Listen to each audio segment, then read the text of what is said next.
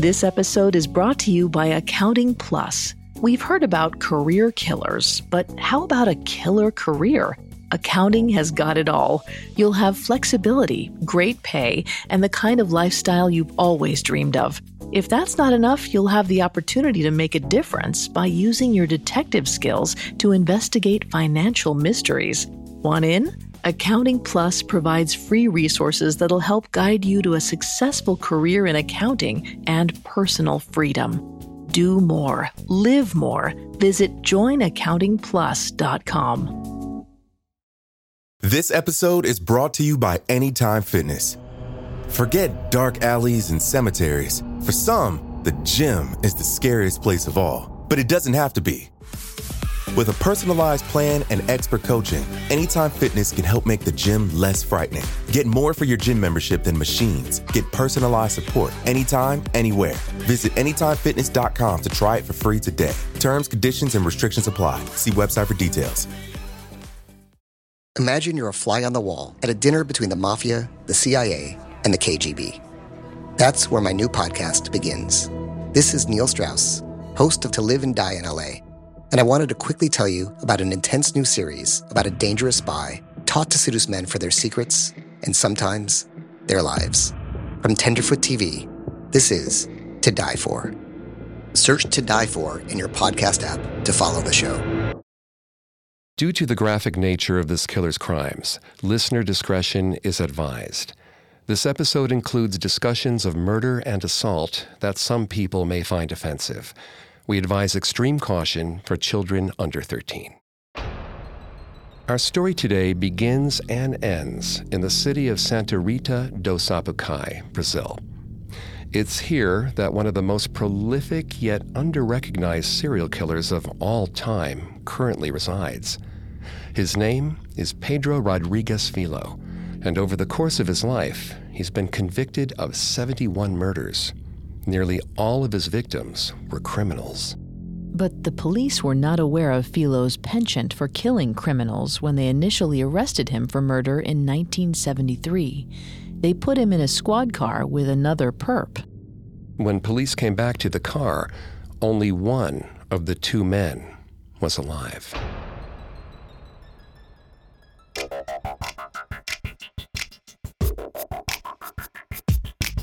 Hi, I'm Greg Polson, and this is Serial Killers, a podcast that dives into the minds and motives of some of the most infamous and notorious murderers. Today, we're discussing Pedro Rodrigues Filho. I'm here with my co-host, Vanessa Richardson. Hi, everyone. We'd like to ask a quick favor. Would you leave a 5-star review of Serial Killers on your favorite podcast directory? It seems so simple, but it really helps us out. And don't forget to subscribe while you're there, because a new episode comes out every Monday. You can also find us on Facebook and Instagram at Parcast, and on Twitter at Parcast Network. Pedro Rodrigues Filho, nicknamed Padrino Matador, or Killer Petey, murdered 71 victims from 1968 to 2003 in Santa Rita, Brazil. He killed at least 47 of his victims during his 3 decades in prison. After his release in 2007, Filho was arrested just 4 years later in 2011 for crimes committed while in prison. He was released for the final time in 2016, and he now lives a quiet life in Brazil. By killing his fellow inmates, Filho cultivated a reputation as a sort of South American Dexter.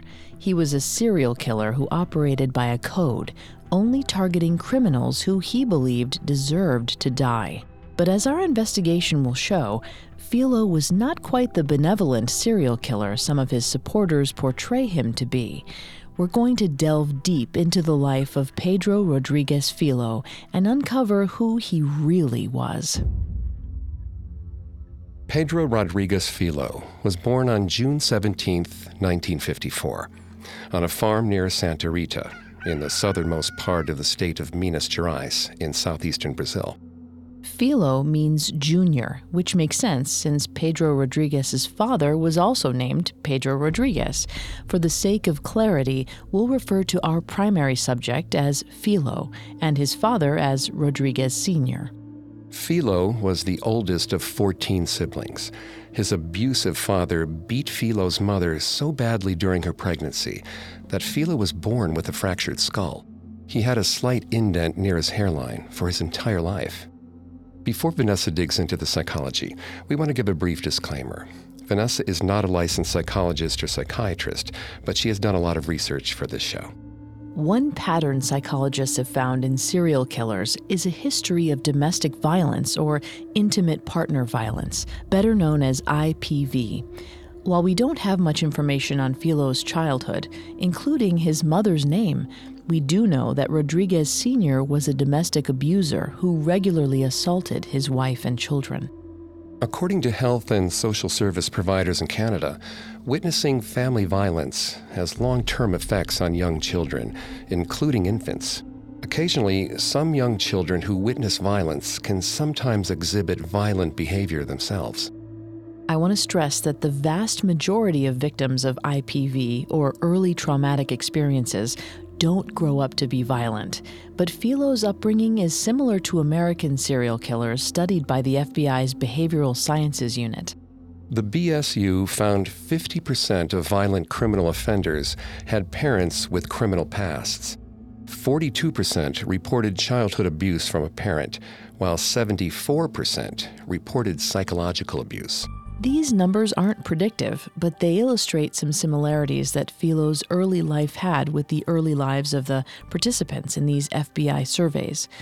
Although Filho never explicitly blamed his own crimes on his father's abuse clearly created an unhealthy and unstable environment. Filho's first self-reported incident of violence occurred around 1967, when Filho was 13. According to his own account, he got into a physical fight with an older cousin. It escalated when Filho pushed the boy into a cane press. For those unfamiliar, a cane press is used to extract juice for sugarcane by having the cane stick put under high pressure between heavy iron rollers. In rural areas, the heavy rollers are on vertical axles and may be powered with a horse or donkey attached to a harness, walking around the structure. The rollers then squeeze the sugarcane, not unlike wringing a towel. Accounts differ on what actually happened to Filho's cousin. In our research, some sources say he was unharmed. In an interview years later, Filho said the cousin's arm got stuck between the wheels. All we know for sure is that the older boy wasn't killed, but this incident certainly showed Filho's budding propensity for violence. After injuring his cousin, 13-year-old Filho realized he longed to kill someone. He considered the cane press incident his first attempted murder. In the same FBI study on violent offenders mentioned earlier, 59% of the respondents reported that the first trigger for their violence was a conflict with a woman. This actually puts Filho in the minority. He never reported any issues with his mother or sisters. He never complained that he was rejected by a love interest. In fact, there's no evidence that any of his motivations or crimes were sexual in nature. The FBI survey also names other common stressors for violent criminals, such as financial problems, unemployment, marital problems, legal problems, physical injuries, the death of a significant person, or the birth of a child. Yet, incredibly, none of these correspond to Filho. Filho is a unique serial killer in many ways, but there's not been the same level of scholarship or research done on him as more famous serial killers. This means our knowledge of his life is limited. We do know that Filho stopped going to school shortly after his fight with his cousin when he was 13. There's no indication that Filho was a particularly good or bad student. There are no reports of school fights or bullying. Filho continued to live at home after dropping out of school, so we can only assume he meant to work or otherwise help support his family. In 1968, when Filho was 14, his father was working as a security guard at a school in a small town of Alfenas, Brazil. That year, Rodrigues Sr. was accused of stealing food from the cafeteria. He was fired by the vice mayor of the town, who oversaw the school. Filho's father maintained that he was innocent. Filho became outraged at this perceived injustice. He somehow got his hands on a shotgun and fatally shot the vice mayor, Minas Gerais.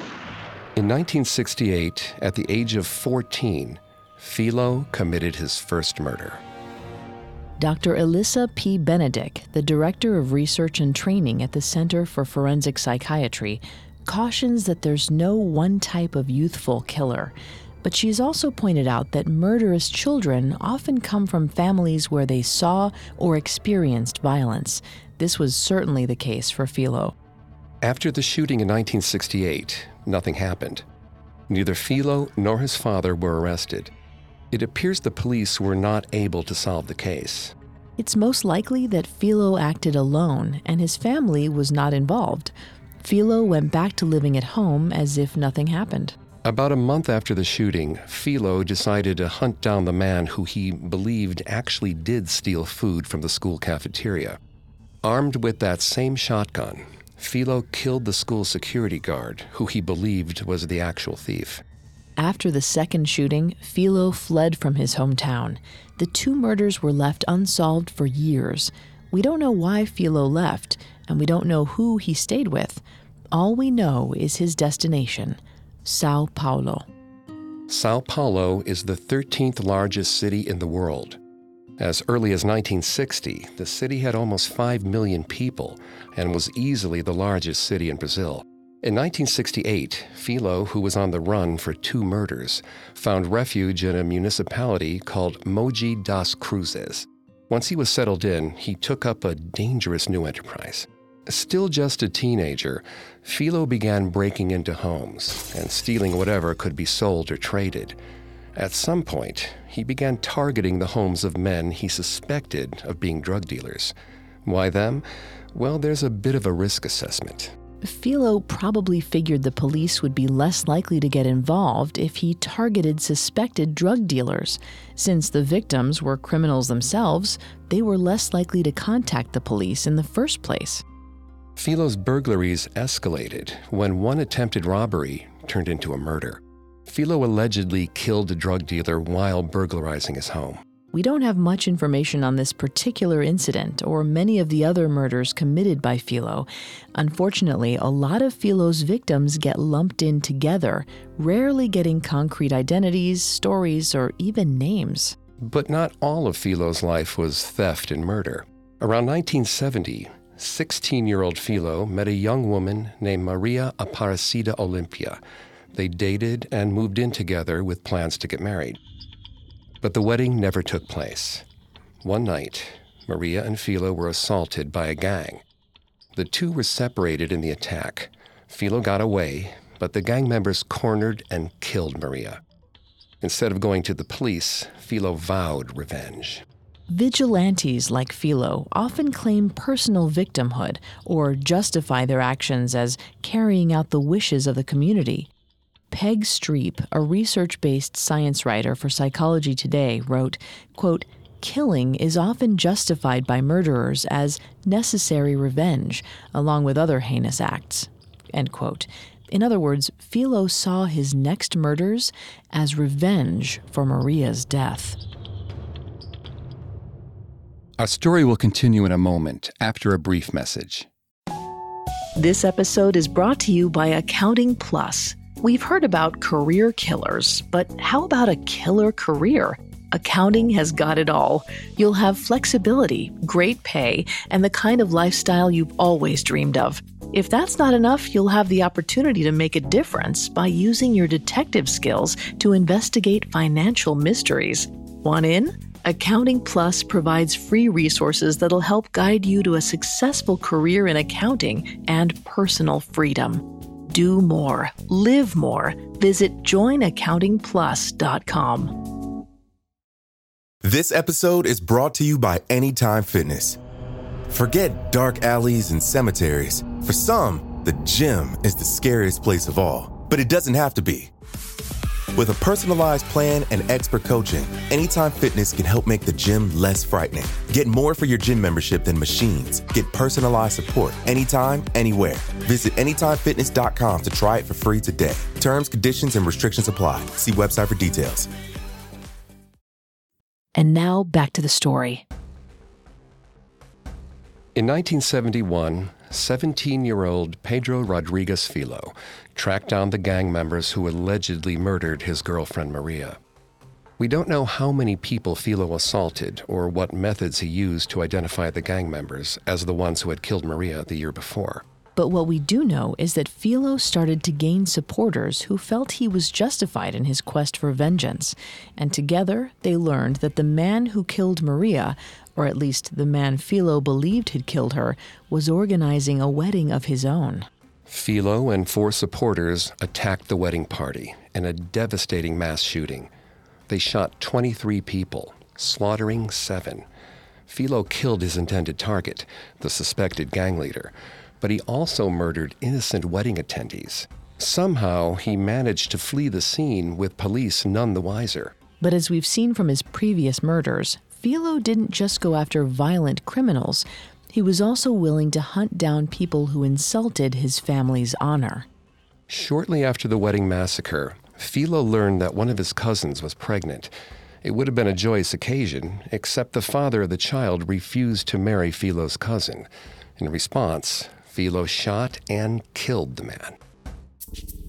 Criminologists Ronald Holmes, Stephen Holmes, and James DeBurger categorized serial killers based on their motives. One type they profiled was the missionary killer, who feels compelled to kill a certain type of victim whom they believe is worthy of death. Filho fits this description as he targeted people who he believed had wronged him. Filho's targeting of criminals is also distinctive in that he was targeting dangerous men capable of defending themselves. We don't have his exact physical measurements, but we can tell from looking at his pictures that he's not a big guy. Furthermore, the Pedrino or Petey nickname also implies a man of smaller stature. This may explain why Filho's early method of killing was shooting his victims. Despite his small size, he could act quickly and effectively with a gun. And since missionary killers only care about killing their victims rather than torturing them, a gun is an appealing weapon for this type of murderer. Filho's singular focus on criminals could have played a role in why the public was more forgiving of him than other serial killers. It may have also helped that he didn't mutilate his victims' bodies or engage in post-mortem rituals, except for one time. By 1972, 18-year-old Pedro Rodrigues Filho had a body count of at least 10 people. But it turned out that he wasn't the only man in his family capable of murder. In 1972, Filho's abusive father, Rodrigues Sr., stabbed his wife 21 times, killing her. Rodrigues Sr. then dismembered her corpse with a machete. Thankfully, he was caught and arrested. Natalia Otero, the executive director of DC Safe, has said that one of the oldest myths about domestic violence is the idea that the abuser snaps or is out of control. In her opinion, violence for an abuser is not a random act. It's a way of controlling a situation. As we've discussed, Rodrigues Sr. had a history of violence. He had been abusing Filho's mother for over 18 years. This murder did not come out of nowhere. We aren't aware of Rodrigues Sr. ever stating a motive for the murder, but according to the Dart Center, intimate partner violence is about power and control. Abusers are most likely to kill when a woman tries to leave and free herself from her partner's abuse. Abusers perceive the murder as a way of regaining control over their victim. Perhaps this was the case with the Rodrigues. 18-year-old Filho soon found out that his father had murdered his mother. Filho was a killer often motivated by a desire for personal vengeance. His abusive father was an obvious target. We don't know which prison Rodrigues Sr. was sent to in 1972 after killing his wife, but Filho was able to track him down. When Filho visited his incarcerated father, it wasn't like how you would picture modern American visitation halls.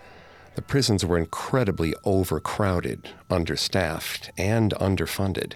There was no plexiglass separating prisoners from their visitors, no metal detectors, no guards, no witnesses, no cameras, any one of which might have stopped Filho in his pursuit of revenge. Filho snuck a large knife into the prison. When he was alone with his father, Filho stabbed him repeatedly. He killed his father by stabbing him 22 times. He didn't choose this number at random. Filho later said that his father had stabbed his mother 21 times, so he made sure to stab his incarcerated father 22 times. After killing his father, Filho carved out the man's heart and took a bite. He chewed for a few moments before spitting it out. He tossed aside the heart and left the prison. Filho avenged his father's firing. He avenged Maria's death. He avenged his cousin's honor, and now he had avenged his mother's murder. This was the culmination of several new acts for Filho. He had never used a knife as a murder weapon before. He had never killed a man in prison before. He had never engaged in post-mortem theatrics before. And he had never tried cannibalism. We don't know for certain what inspired Filho to use these especially gruesome tactics.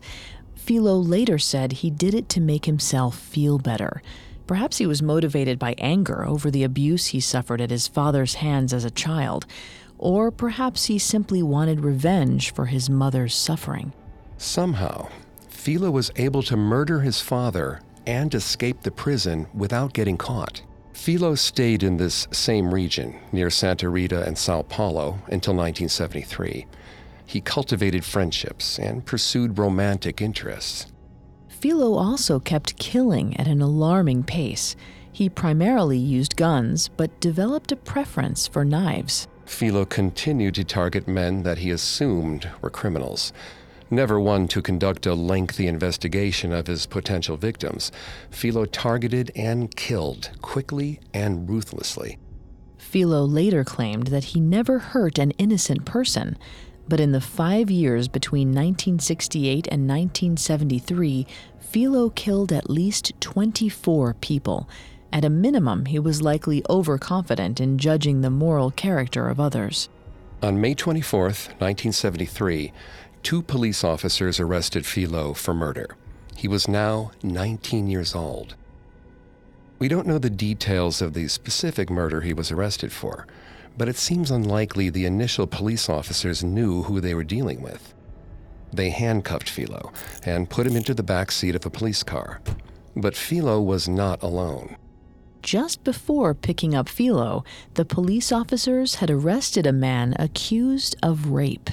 At some point, the police officers left the vehicle. The 2 arrested men were alone in the car together. When the police officers returned to the squad car, they discovered that Filho had already killed the other man with his bare hands. This was only a precursor to Filho's next 30 years. Our story will continue in a moment, right after the break. And now back to serial killers. On May 24, 1973, 19-year-old Pedro Rodrigues Filho was arrested by the police for murder and sentenced to spend the next several decades in prison. Before continuing with Filho's story, we should talk a bit about Brazil's criminal justice system. Brazil has been plagued for decades by unlawful police killings, prison overcrowding, and the torture of detainees. According to the reports, a lack of resources in prison makes the prisons dangerous for both guards and inmates. Elizabeth Leeds, an expert on urban violence and former head of the Ford Foundation in Brazil, says that many prisons do not even provide inmates with clothes, toiletries, or mattresses. The undermanned and overcrowded prisons that held Filho over the years frequently had violent fights and riots. The few prison guards available had little control over the prison population. According to an essay in The Economist reviewing American prisons, the number of violent offenders increased through the 1960s and 1970s. Similarly, Brazilian prison populations boomed in the later decades of the 20th century. As a result, prisons in both countries became even more dangerous than before. This was when prisoners started joining gangs for their own protection. But Filho never openly affiliated with gangs. He operated by his own moral code and continued fighting and killing fellow inmates. Prison gave Filho the chance to live among his future 47 victims. By throwing Filho in prison for 30 years in 1973, the police had not trapped a serial killer, they had freed him. Some of Filho's defenders believe that the fact that Filho killed inmates rather than prison guards indicates the inherent worthiness of his actions. But let's be clear here, Filho wasn't just locked up with rapists and murderers, he was with people awaiting trial. Brazilians might wait for years in these prisons hoping to see a courtroom and go home to their families. Filho didn't care. He killed indiscriminately. One unnamed psychologist who worked with Filho said he killed so frequently that the act of killing stopped having an emotional impact on him. To Filho, it became like smoking a cigarette. It was an addiction, complete with withdrawal symptoms when Filho hadn't killed in a long time. This is similar to other serial killers who go through cooling-off periods after they've committed a murder. If Filho struggled with internal demons over these murders while he languished in prison, we don't have evidence of it. What we do know is that he kept killing. All prison authorities did to stop him was transfer him to another prison after he killed 10 people. In our research, it seems little was done to prevent Filho from routinely assaulting and killing fellow inmates. Among his victims, Filho did kill some murderers. This sometimes allowed him to justify his actions as beneficial to the community at large. He could portray himself as a noble vigilante instead of a serial killer who murdered at least 47 inmates. We can see Filho's attempt to manipulate his public persona by examining the relationship between Filho and one of his most notorious contemporaries, Francisco de Assis Pereira, a.k.a. the Park Maniac. In 1998, the infamous Pereira stalked the state park in Sao Paulo, Brazil, looking for young women out alone. He approached women and introduced himself as a talent scout for a well-known modeling agency. After luring the women somewhere private, he raped and murdered them. In 2002, Pereira was sentenced to 274 years in prison for the rape and murder of 11 women. When 48-year-old Filho heard about the Park Maniac, Filho promised to eventually murder him. He claimed he was demanding revenge on behalf of the murdered victims. But before Filho had a chance to meet the Park Maniac, other inmates attacked Pereira, leading to a riot. Inmates sometimes orchestrated prison riots as a means of carrying out retribution against individuals or rival gangs. Pereira managed to survive the 2002 riot, but he was soon transferred to a psychiatric facility. Filho never had the chance to kill Pereira. Filho was later asked by an interviewer about his promise to kill the infamous Park Maniac. Initially, Filho said that he didn't like to talk about, quote, that devil. Yet Filho soon elaborated, explaining that he disliked Pereira because he killed innocent people. Filho then shook his head, lamenting the death of at least 11 women. Filho was portraying himself as a benevolent killer in contrast to the Park Maniac. Though he did not kill the Park Maniac, Filho routinely took on the cause of revenge on behalf of others. In a 2016 interview, Filho admitted to killing at least 10 inmates as a way of helping or protecting other inmates. He explained that some men couldn't hold a knife or kill for themselves, so he did their killing for them. As he continued to murder other inmates during his years of incarceration, Filho gained quite a few enemies. We don't know the year, but at one point, 5 inmates teamed up and attacked Filho. In the ensuing melee, Filho killed 2 of them and severely injured the other 3. Filho's face was permanently scarred in the attack. But the inmates had a good reason to be angry at him. Filho didn't just kill the worst of the worst. According to the World Prison Brief, 36% of Brazil's prisoners have yet to be charged with a crime. Even if Filho only targeted people suspected of murder, over a third of his fellow inmates hadn't even been found guilty of anything. And Filho freely admitted he killed inmates for lesser crimes. In one undated case, Filho killed his cellmate because the cellmate snored too frequently and loudly. In another example, Filho fatally stabbed an inmate within seconds of meeting him. When asked why he killed this inmate, Filho claimed that he knew he wouldn't like the other man. In his later interviews, Filho admitted that killing criminals provided him with a thrill. His favorite way to kill inmates was to stab or hack them to death. But this confession brings us to a recurring contradiction in Filho's motivations and self-awareness. Sometimes he admitted that he liked killing. In fact, Filho's right forearm still has a tattoo that reads, "Mato por prazer," meaning, "I kill for pleasure." Other times, he claimed to regret his murders. In one interview, Filho said he got into crime without thinking. If he knew back then everything that he would eventually go through, he wouldn't have killed those people. In that interview, he made his life of murder sound like an impulsive decision made during his youth. But this is disingenuous at best.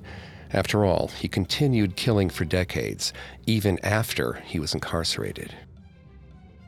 In 2003, 30 years after he was first arrested, 49-year-old Pedro Rodrigues Filho was convicted of murdering 71 people.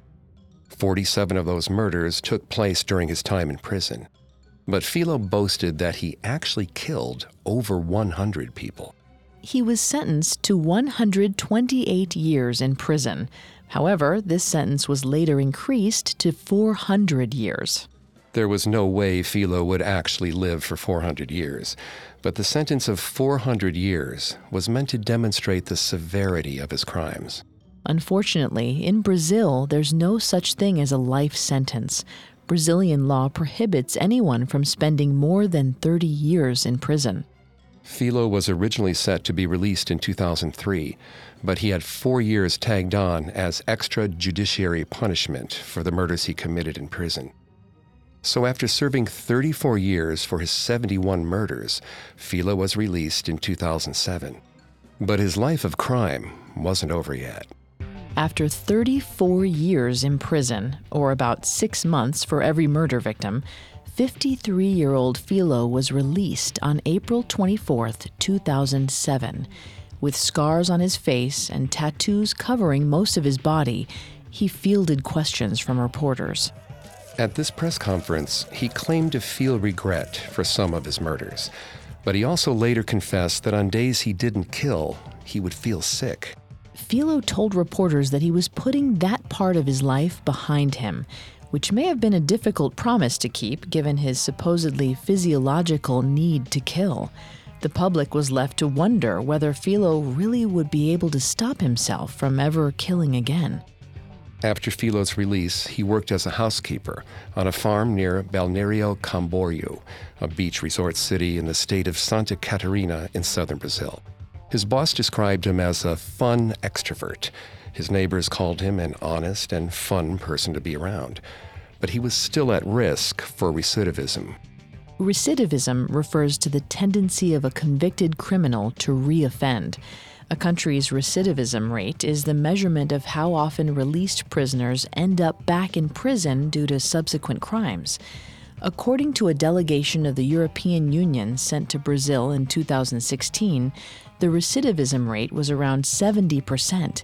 This means 70% of released inmates will be rearrested within 5 years. The 2016 report cited poor and overcrowded structures, human rights violations, a lack of education, and a lack of training as the primary causes for the high rate of reincarceration in Brazil. And on September 15, 2011, over 4 years after being released, 57-year-old Filho became one of many former inmates to get rearrested. But surprisingly, he was not arrested for murder. He was charged with riot and false imprisonment. Both of these alleged crimes stemmed from his previous stint in jail. Yet despite the fact that these were crimes he allegedly committed years earlier, he was still put on trial and sent to prison for them. Filho had garnered so much goodwill with his neighbors that they cried when they found out he had been arrested in the fall of 2011.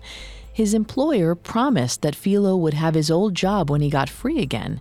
Filho's girlfriend vowed to wait for him on the outside. In 2015, just 4 years later, 61-year-old Filho was granted additional opportunities to talk to the local media. At one of these interviews, Filho claimed that there are many types of psychopaths. He pointed around to the reporters in the room and insisted that each of them was at least a bit of a psychopath. Now, Filho is not a psychologist, and he's not in a position to diagnose himself or anyone else. This interview may have been a way for him to distance himself from his crimes. He was implying that anyone could be like him, but this isn't possible. Psychologist S.K. Henderson described actual psychopaths as, quote, those individuals who conform to a certain intellectual standard, who throughout their lives have exhibited disorders of conduct of an antisocial or asocial nature, end quote. Henderson also wrote that it's not unusual for psychopaths to have highly developed psychological defense mechanisms, such as rationalization and disassociation. Filho was rationalizing his crimes by claiming anyone could be a psychopath. When he additionally told reporters that he didn't really feel any remorse for his crimes, this was another indicator of his callous nature. A reporter asked Filho whether he had a higher degree of psychopathy than others. Filho agreed that he used to be a psychopath, but then he insisted that he wasn't one anymore. According to researcher Peter Vronsky, the older the psychopath becomes, the more likely that he will become adjusted to living within society's rules. He speculates that this is why some serial killers vanish without being captured or identified. In 2016, Filho was released from prison again. When he was asked if he had any plans for the future, the 62-year-old simply said, quote, to die in peace of old age, without any police around to bother me, without any enemies bothering me, just to live in peace until my time comes, end quote. As far as we know, Filho has been true to his word. The convicted killer of 71 people is now a simple housekeeper living a quiet life in southern Brazil.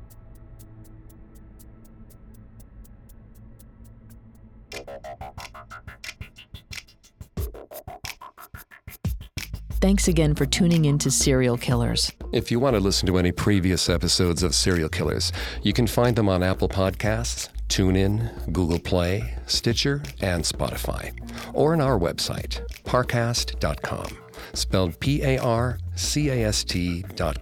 If you like what you hear, please leave a 5-star review or tell us what you think on social media. We're on Facebook and Instagram as @Parcast and Twitter @Parcast Network.